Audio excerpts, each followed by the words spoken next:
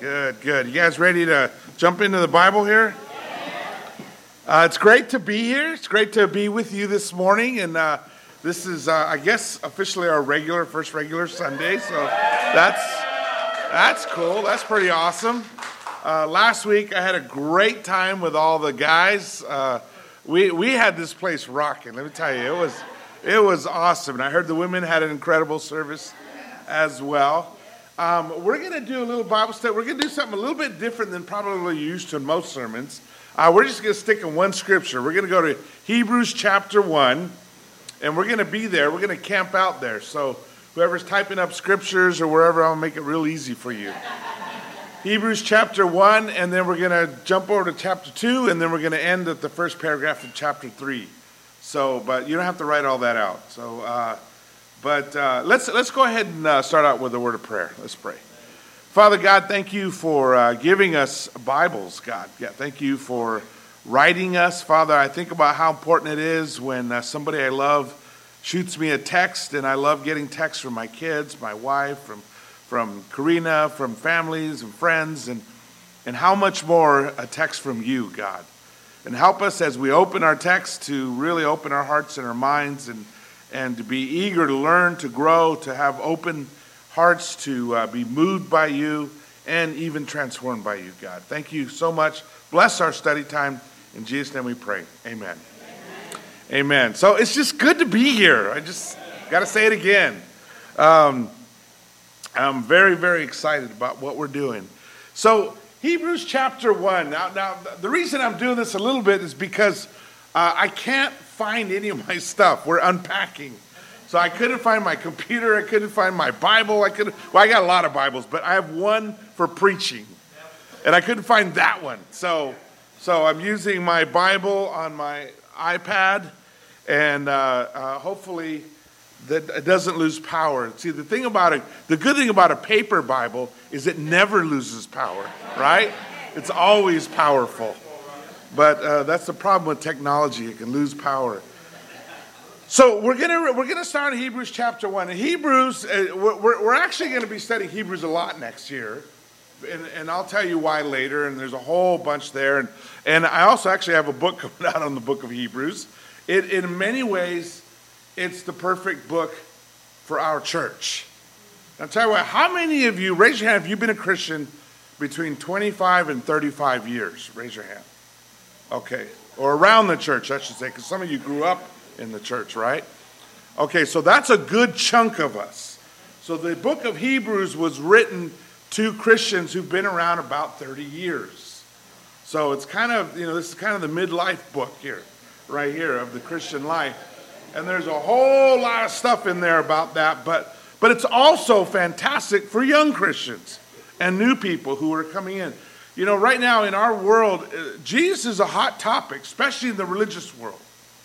Though, our world is changing on all kinds of different levels. A lot of that driven by technology, but socially, politically, economically, every other way is changing right now, right? One of the biggest ways the world is changing is religiously. It's changing. Christianity is on the rapid decline. Islam is on the rapid increase. Buddhism, Hinduism, they're on the decline. Judaism, there are less Jews. There are more Mormons today than there are Jews. And Judaism is on the decline. Population is declining. There's just a lot of shifts that are really changing our world. And what that means, though, for us, that's so important, is the worldview of Jesus is changing. As every Sunday, I think I shared this the other day when I preached, 700 churches closed their doors in America. 700. And denominations are collapsing. They're literally collapsing. In our church, because our churches are growing, not by much, but they are generally growing and generally doing well, there are people just handing over buildings in our fellowship. I know of a number of churches in our fellowship that somebody handed them a building because they couldn't populate anymore. Their congregation got down to 10, 12 people, and they have a building that holds 300 people. It's kind of silly meeting in there, right? So this shift, but what it affects us is how people see Jesus. A recent study was done. They took a class of kindergartners, and they showed them a picture of Ronald McDonald. They said, how many of you know who this is? Everybody raise their hand.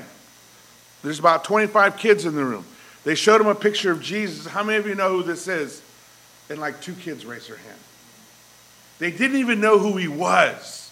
Okay, I know nobody has a real picture of Jesus, but we all have a general image of Jesus, right?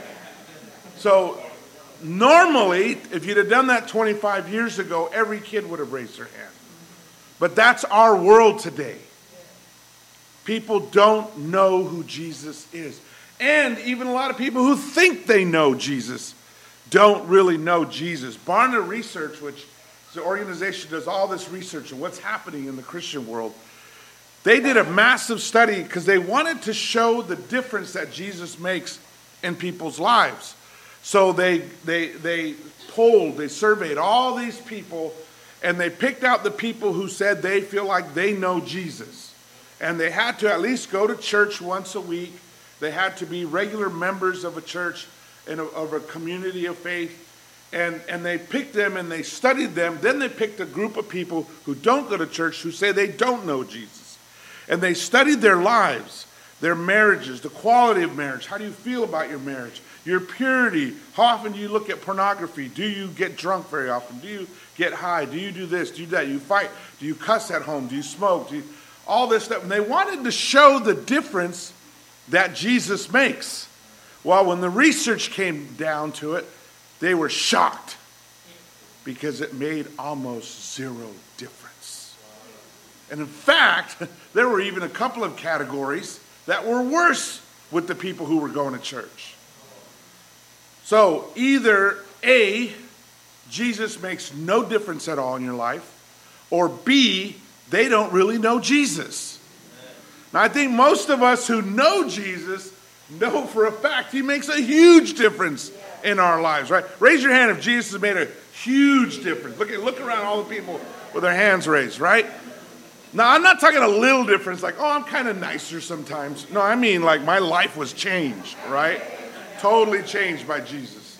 And I broke free of whatever, addiction or hatred or whatever, and I got a better marriage or a better life or whatever, I mean, that's why Christians are so excited, because we know Jesus and Jesus changed our lives.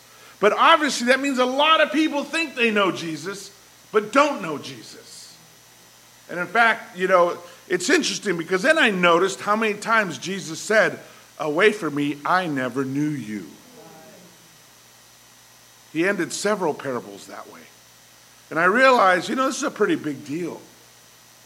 Really knowing Jesus. There's a lot of people I could say, oh yeah, I know who that is. But that doesn't mean they know me, right? That doesn't mean that we have a knowledge of each other, that we're really close to each other. And in fact, in Hebrew, there's several words for knowing somebody. In Greek, there's several words for knowing somebody. Even in Spanish. Unfortunately, in English, we just use one word, know, right? So you could say, yeah, I know what the 4th of July is, and I know my wife and I know my kids. We're talking about very different things there, even though we're using the same word. There's knowing God, and then there's knowing God. There's knowing Jesus, and then there's really knowing Jesus. And that's what we're talking about. So we're going to start out with an introduction to Jesus. The writer of Hebrews wanted to make sure we know who he is. So he starts out and he says, in the past, God spoke to our forefathers through the prophets at many times and in various ways. So as in the past, in history, God would pick a person and he would speak through that person. That person would be called a prophet. Daniel, Isaiah, Micah, Jonah, all these were all prophets, right? Jeremiah, Jehoiakim, all of them were different prophets that God used to speak to the people through. And that is his normal way. Every once in a while, he'll bend the rules and he'll send an angel. Or he'll make a personal appearance, which is extremely rare. In the entire history of, everybody wants their own personal appearance by God, right? I'm sorry, but like a handful of people in the entire history of the world have gotten a personal appearance. Like Moses got one, And even if you look, even with Moses, it was actually the angel of the Lord. Sometimes it refers to him as speaking to the angel of the Lord. Sometimes it refers to him speaking directly to God. But very few people, most of us have to rely on somebody speaking to us that God has sent. I mean, that's how most of us came to church, right? Somebody invited us to church, and God was using that person. And some of you grew up in the church and you're stuck. Sorry, but you're coming, And that's who God used, was your parents to reach out to you, right? But God usually speaks through somebody, works through a person. In the past, he worked through the prophets.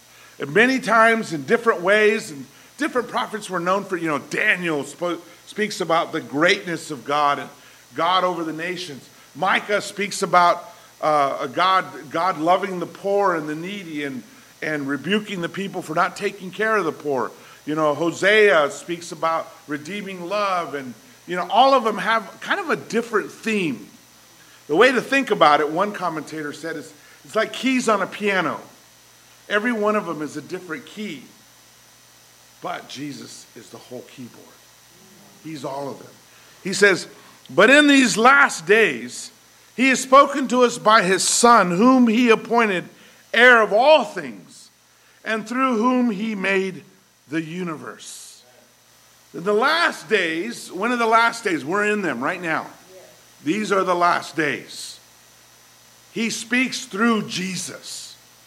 He sent Jesus so we not just get somebody, some guy named Elijah or Moses or Isaiah, not just some guy that God spoke to or some woman that God chose to use. No, this time he sent his one and only Son. In fact, in the book of Hebrews, it gives Jesus a name or calls him something that the other books don't. The other books call him the Son of God, and they call him the child of God. But we also get called the sons and daughters of God and the children of God as well. This one calls him the monogenitos, which is the one and only begotten. Kind of like the only one that was born of God. The rest of us had to be born into God. But he was born of God.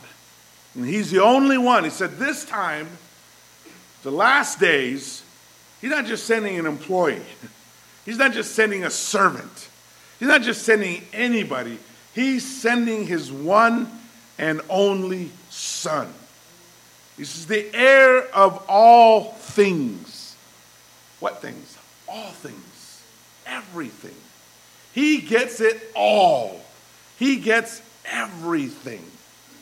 He is the heir of everything. And he says, the heir of all things through whom he made the universe. Just to make sure we're clear on how big is Jesus. He's bigger than the universe. He made the entire universe. Now I got to tell you, this is important because the three fastest growing religions in the world today, all of them deny that Jesus is God. All of them do. Islam, Mormonism, and Jehovah's Witnesses. Those are the three fastest growing influential groups in our world. And none of them recognize Jesus. In fact, for the first 500, recognize the full character of Jesus, I should say. They recognize things about Jesus, but not him in his fullness, in his greatness, and all that he is being described right here. And that's important. Because if Jesus is not God in the flesh, he can't save you. If he's just a prophet, he can't do anything for you. He's dead. He's gone. He can do nothing for you. One time a guy, he was the president of Atheists United. He took out a full-page ad in the New York Times and the LA Times. The title was, God is dead, Jesus is dead, he doesn't love you, and he can't help you. Now, what made that guy that hateful? I have no idea, but that would be a pretty sad existence if that were true. You are hopeless. You are on your own. There is no higher power. How sad that would be. How tragic that would be. Well, thankfully, that's not true. In the last days, God sent his one and only Son, the heir of all things, through whom he made the universe. Everything that has been made, the chair you're sitting on, the light photons that are hitting your Bible so you can see it, the air you're breathing, the heart that's pumping in your chest, everything was made by Jesus. He made it. I said, nah, but my chair says made in China. Who made the atoms? Who made the molecules? Who put China on the map? Right? He did. And it says, the Son is the radiance of God's glory. Now, I could read that to you in Greek, and I still don't know what it means. It's just something awesome. It's the apagasma hotheos, the radiance, the glory of God. I don't know how that exactly looks. You know, I know that when the Hebrews were led out of Egypt and they were brought to the mountain to meet God, his glory was so intense, they all got scared and didn't want to go up the mountain. It was just so awesome, right? It was so great. It was believed that if you got close to God, you would just die of being overwhelmed. It would just be so incredible, you would just keel over and die, right? In fact, there's an old story that, you know, once a year on the Day of Atonement, the high priest goes into the Holy of Holies in the temple, right? And he's the only one that's allowed to go in there, and only one day a week on the high holy day, right? So it was said that they would tie a chain to his ankle.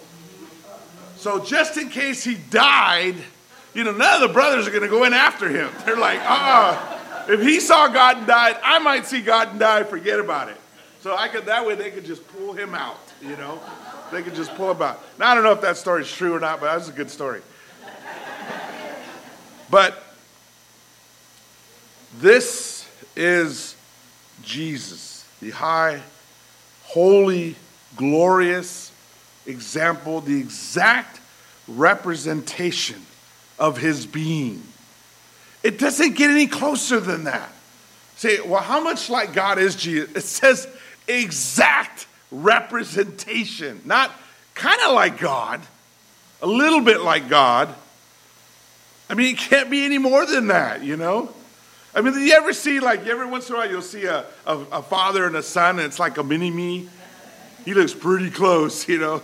But still, you know, this is an exact representation. In the Greek, it actually says the character of God. There's a really famous story of in France during one of the many revolutions they had. The king was trying to, King Louis, he was the one married to Marie Antoinette. You know Marie Antoinette, the one that said, let him eat cake. They were trying to flee the country because Paris was rioting, and they left in the middle of the night. They were you know, trying to dress like normal people, which no way, but you know, somewhat like normal people. They were still wearing Gucci and Prada and all this stuff. And they were on the way. They got all the way to the border with Belgium, and they were about to cross the border. And one of the guards at the gate had a coin in his hand. He looked at the coin, and he looked at the guy in the coach. He goes, "This is that guy. That's the king." And they captured him, took him back, and both of them got the guillotine. What was it? The character. You could recognize him. The character was so exact. Jesus is the exact character of God. Now you think about it, could a person who's limited by education, even if you got a lot, who's limited by time, can't think outside of time, can't think out of the dimensions we live with, the 3 dimensions that we deal with, who's limited with knowledge and experience, could that person ever understand a being who's unlimited, unhindered by time or space or knowledge or information? There's no way. I mean, could we ever really understand God? who created everything, who is infinite and knows all things? No, of course not. No more than my dog could understand calculus. It's just way beyond us, right? Therefore, God sent Jesus so we could understand him, who came in our form, like us, speaking like us. I told somebody one time, it was like, if there was an anthill and I'm about to dig up the yard, and it's a thriving anthill, and I could stand there and scream at those ants all day long, they're not going to understand what's happening. They're not going to understand the danger coming. They're not going to understand what's about to happen. But if I could turn into an ant and speak ant, maybe I could save them, even if I knew they were going to kill me. But if I really, really cared about those ants, and I'm sorry, I don't care about any ants that much. But if I did, but that's basically what Jesus did. That's what God did. Put himself in the form of a person. He says, sustaining all things by his powerful word. After he had provided purification for sins, by the way, he is the way to purify all your sins. No matter what you have ever done in life, no matter the worst shameful act, the most embarrassing act, the ugliest thing you've ever done, Jesus provides a way for it to be purified, forgiven, and washed away. Gone, like it never, ever happened. And he's the only way to do that. There's no other way. So after he provided purification for sins, he sat down at the right hand of the majesty in heaven. He wasn't just standing to God's right, which is the place of honor. He's sitting, which means it's a permanent position. He stays there at the right hand of God. So he became as much superior to the angels as the name he has inherited is superior to theirs.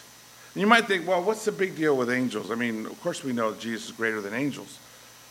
But you got to understand, in ancient times, angels were considered the ultimate beings. I talked about how people felt scared to even come close to God, to might possibly see him and die. And yet the angels live in his presence 24/7. They face God. That's how powerful they are. God said he sent one angel to protect the Hebrews when they were leaving Egypt. And that one angel wiped out all the armies that attacked them. Imagine what a legion of angels could do. Right? As we sing that song, he could have called 10,000 angels. But he didn't. So they understood angels are incredibly powerful people or beings. We don't understand exactly how that all works, but we know they're intense. We know they're incredibly powerful. And we know that they even work amongst us and within us, and we don't even know. We don't know sometimes. And that's why we're warned to be kind to everybody, because that person who cut you off of the freeway might actually be an angel. Just checking on you.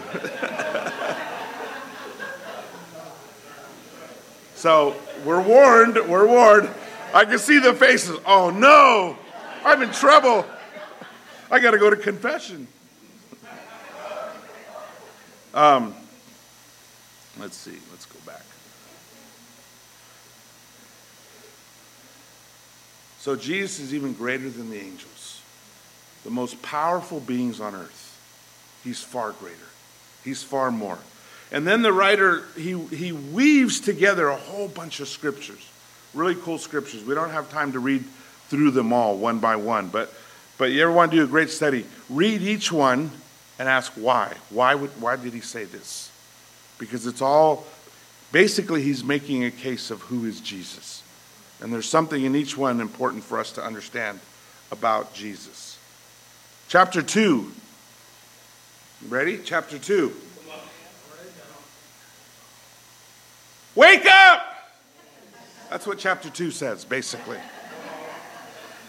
He says, we must pay more careful attention, therefore, to what we have heard. He's saying, basically, in the Greek, let me give you the Greek translation. Don't space out. It's basically what he's saying. Don't space out. Actually, the writer is somebody who clearly had some experience with ships because he uses nautical terms. He talks about being well anchored and not getting carried away by the tide. That's all hidden in the language. It doesn't come out in the translation, but the words that are used there is the same words. He says, if the message spoken by angels was binding and every violation and disobedience received its just punishment, how shall we escape if we ignore such a great salvation? That salvation which was first announced by the Lord was confirmed to us by those who heard him. God also testified to it by signs, wonders, and various miracles, gifts of the Holy Spirit distributed according to his will. Basically, he says, look, you got to pay attention because it's Jesus talking. And if Jesus, who's far greater than the angels, if in the past, people like Moses, people like Abraham, all these people who spoke to angels, they had to do every single thing the angels said, or they're in big trouble, right?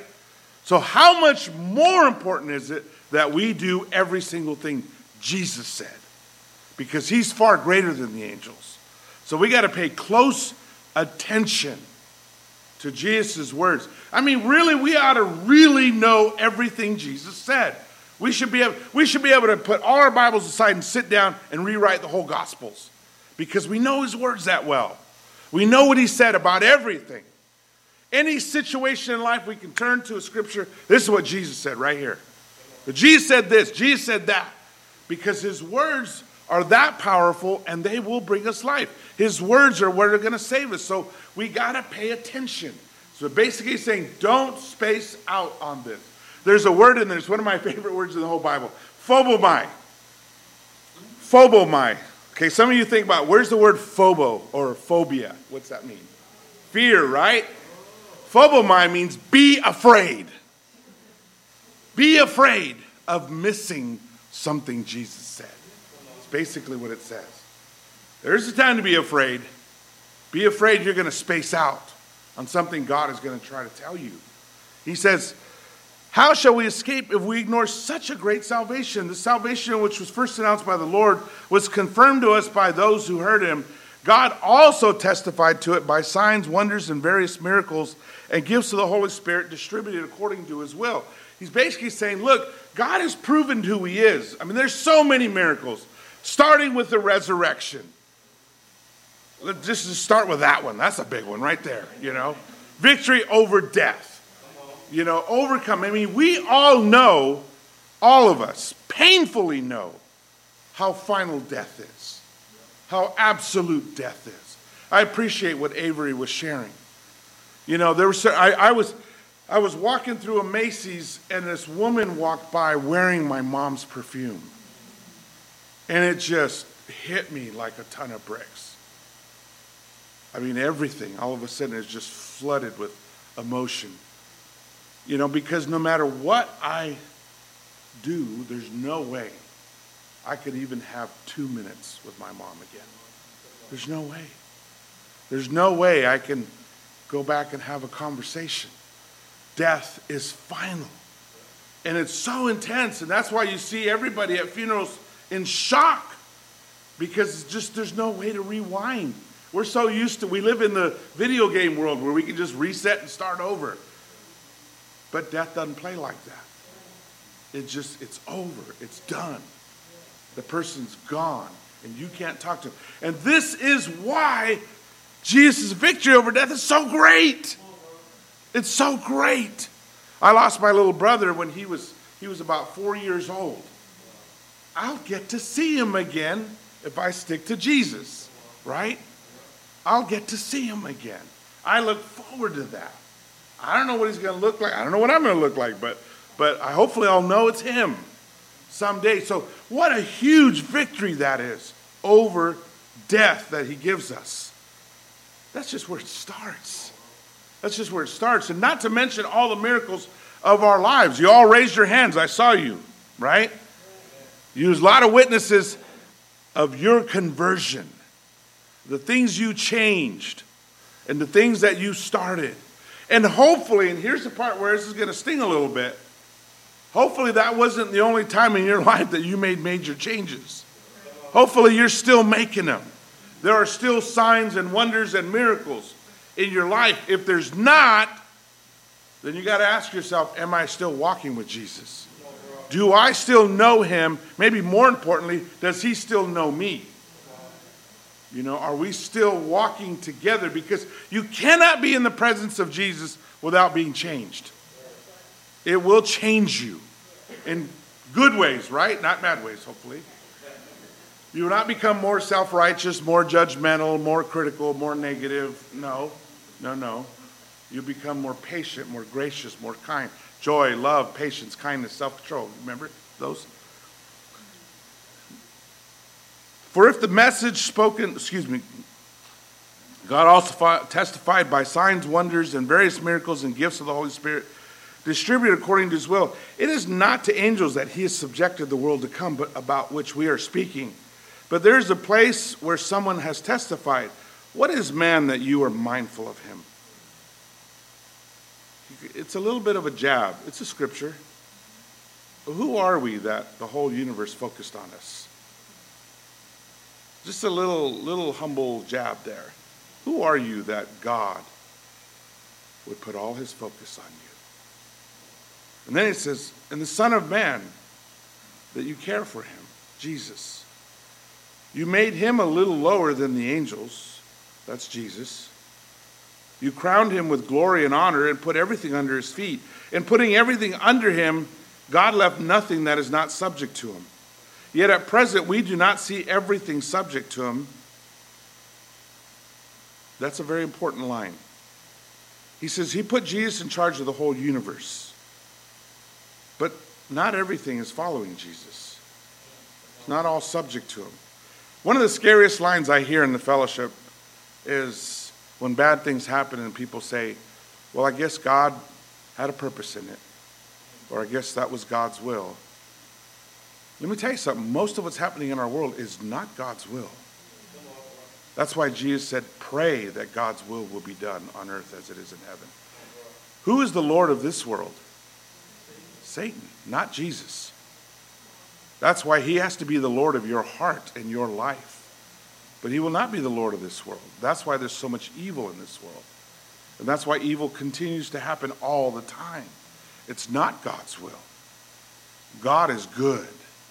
If you learn anything from the Bible, learn God is good. Sometimes I've had deep talks with brothers and sisters who've been hurt because something happened and they feel angry at God. And I remind them the thing you have to remember is God is good. There's a lot of evil in this world, but it's not God. It's Satan. When my parents died, and you remember, I shared with you, my mom bought a gun, killed my dad, and then she killed herself. And I remember when I got the call, and I went and sat in my backyard, and I just cried. And I felt like Jesus was sitting there with me crying. Because it wasn't his will. It wasn't what he wanted. That wasn't the dream he had. You remember? I know the plans I have for you. Plans to give you hope in the future. That's for everybody. But Satan has plans too. To rob you of hope and to destroy your life and to steal your future. And so it's the battle we're in. But it is, make no mistake, God is good. He says, in bringing many sons to glory, it was fitting that God, for whom and through whom everything exists, should make the author of their salvation perfect through suffering. That's a huge statement. He was made perfect through suffering. Well, first of all, that implies that he wasn't perfect before. He was perfected through suffering. Wait, how can you be perfected if you're already perfect? I guess you could say he was made more perfect. But in the sense that he became the perfect Savior by suffering for us. Because he would go through things that we go through. Whenever you mess up, Who do you want to go to? A, the person who never messes up, does everything right, or B, the person who messes up but keeps on moving forward? Right. The one who's going to relate, right? When you're suffering and hurting, you want to talk to somebody who has suffered and hurt because they get it. They understand. You don't want to talk to the person who's never had anybody close to them die, who's never gone through a hard time. They're like, toughen up, buddy. They don't get it. They don't understand. Jesus became the perfect Savior because he suffered. And he was willing to suffer. He says in verse 11, both the one who makes men holy and those who are made holy are of the same family. So Jesus is not ashamed to call them brothers. You know, when we suffer together, it's bonding. It makes a bond. That's why when men come back, and now men and women, but when they come back from war, there's always this war buddy thing. That they're so tight. Why? Because they've been through hell together. They have walked through the valley of shadow of death and hell together. And they survived it. And that bonds them. And when when somebody in the church has a family member who commits suicide, they always come and talk to me. Why? Because I've been through that. I know the pain of that. That makes me part of a brotherhood I'd rather not be a part of, but I am a part of that. Of having somebody you love commit suicide. And that's what suffering does. It brings us together and makes us a family. And Jesus is not ashamed to call you brothers and sisters because of it. Because he suffered too. And he says, I will declare your name to my brothers. In the presence of the congregation, I will sing your praises. And again, I will put my trust in him. And he reminds us that you can trust Jesus. He knows. He relates. He understands. I remember one time Michelle and I spoke at a marriage retreat in Boston. And Michelle had chronic fatigue and she'd been very sick. And I think you shared about this in the women's program, but there were people who questioned her commitment level because sometimes she'd be so sick she couldn't come to church. And and people would question how committed she is. Why did she just deny herself more? Because people who don't understand chronic illness, and she shared in the talk about it. And after our talk, there's like 30 women surrounding her. And I'm standing there by myself like, I did say some things, but what amazed me is they wanted to talk to Michelle because she understood. She related. She got it. Jesus relates. He gets you. He understands you. He knows what it's like. In verse 14, since the children have flesh and blood, he too shared in their humanity. He knows what it's like to just be a person trying to do right in this world. He knows how tough that is. He knows how challenging that can be. He knows how painful that can be. So that by his death he might destroy him who holds the power of death, that is the devil, and free those who all their lives were held in slavery by their fear of death. For surely it is not the angels he helps, but Abraham's descendants. For this reason he had to be made like his brothers in every way, in order that he might become a merciful and faithful high priest in service to God, and that he might make atonement for the sins of the people. Because he himself suffered when he was tempted, he is able to help those who are being tempted. So on every level, whether it's suffering, whether it's the challenge of temptation, whether it's taking on Satan himself, he understands you. He relates. He knows what it's like. I mean, whatever you've been, I was abandoned. Jesus was abandoned. I was betrayed by friends. Jesus was betrayed. I was hurt by people who I should be able to trust. Jesus was betrayed by people he should be able to trust. I was hurt people that were ungrateful for all I did for them. Tell Jesus. I mean, every betrayal and wrong that one person could do one another, they did to Jesus. I was physically abused. Jesus was physically abused. All the ways that a person could be hurt. He gets it. He understands. And that was what helps make him the perfect Savior and so merciful with you and me. He understands. He gets it. He knows. It made him the merciful high priest. What's a high priest? It's the person that goes on your behalf to God and pleads your case. And to deal with sin. Your biggest problem isn't what you probably think it is. Your biggest problem is sin. That's the biggest problem we all have. Everybody has that big problem. And he dealt with that one too. It would be like if you walk, let's say you were innocently, at the store, and you're like, one of the little basket, your basket's all full, and you're like, I want to get that Snickers bar, and it doesn't fit in there. I'll just put it in my pocket here. Well, I'll remember it when I go out, and you forget. And on your way out the door, bam, they grab you. And they're taking you to jail for a Snickers bar? Yeah. And then you're going into court, and you step into the court. You meet your defense lawyer. Hey, it's your cousin you grew up with. You meet the prosecutor. That's my brother. You meet the judge. That's my dad. Wait, this is rigged. They're never going to let me go in this trial. No, they'd cancel that trial and replace everybody. But that's exactly what God did. Jesus is your lawyer. And God is your judge. And they're on your side. Because they feel for you. They love you. They want you to succeed. They want you to win this case. And to be with God forever. I mean, it can't get any better than that. You're set up.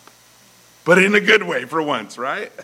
You're set up to win. Even over sin. Because he himself suffered when he was tempted. He is able to help those who are being tempted. And we'll close out chapter 3. We'll close out with this verse. Therefore, holy brothers, who share in the heavenly calling, fix your thoughts on Jesus, the apostle and high priest whom we confess. He was faithful to the one who appointed him, just as Moses was faithful in all God's house. Jesus has been found worthy of greater honor than Moses, just as the builder of a house has greater honor than the house itself. For every house is built by someone, but God is the builder of everything. So, we'll close out this.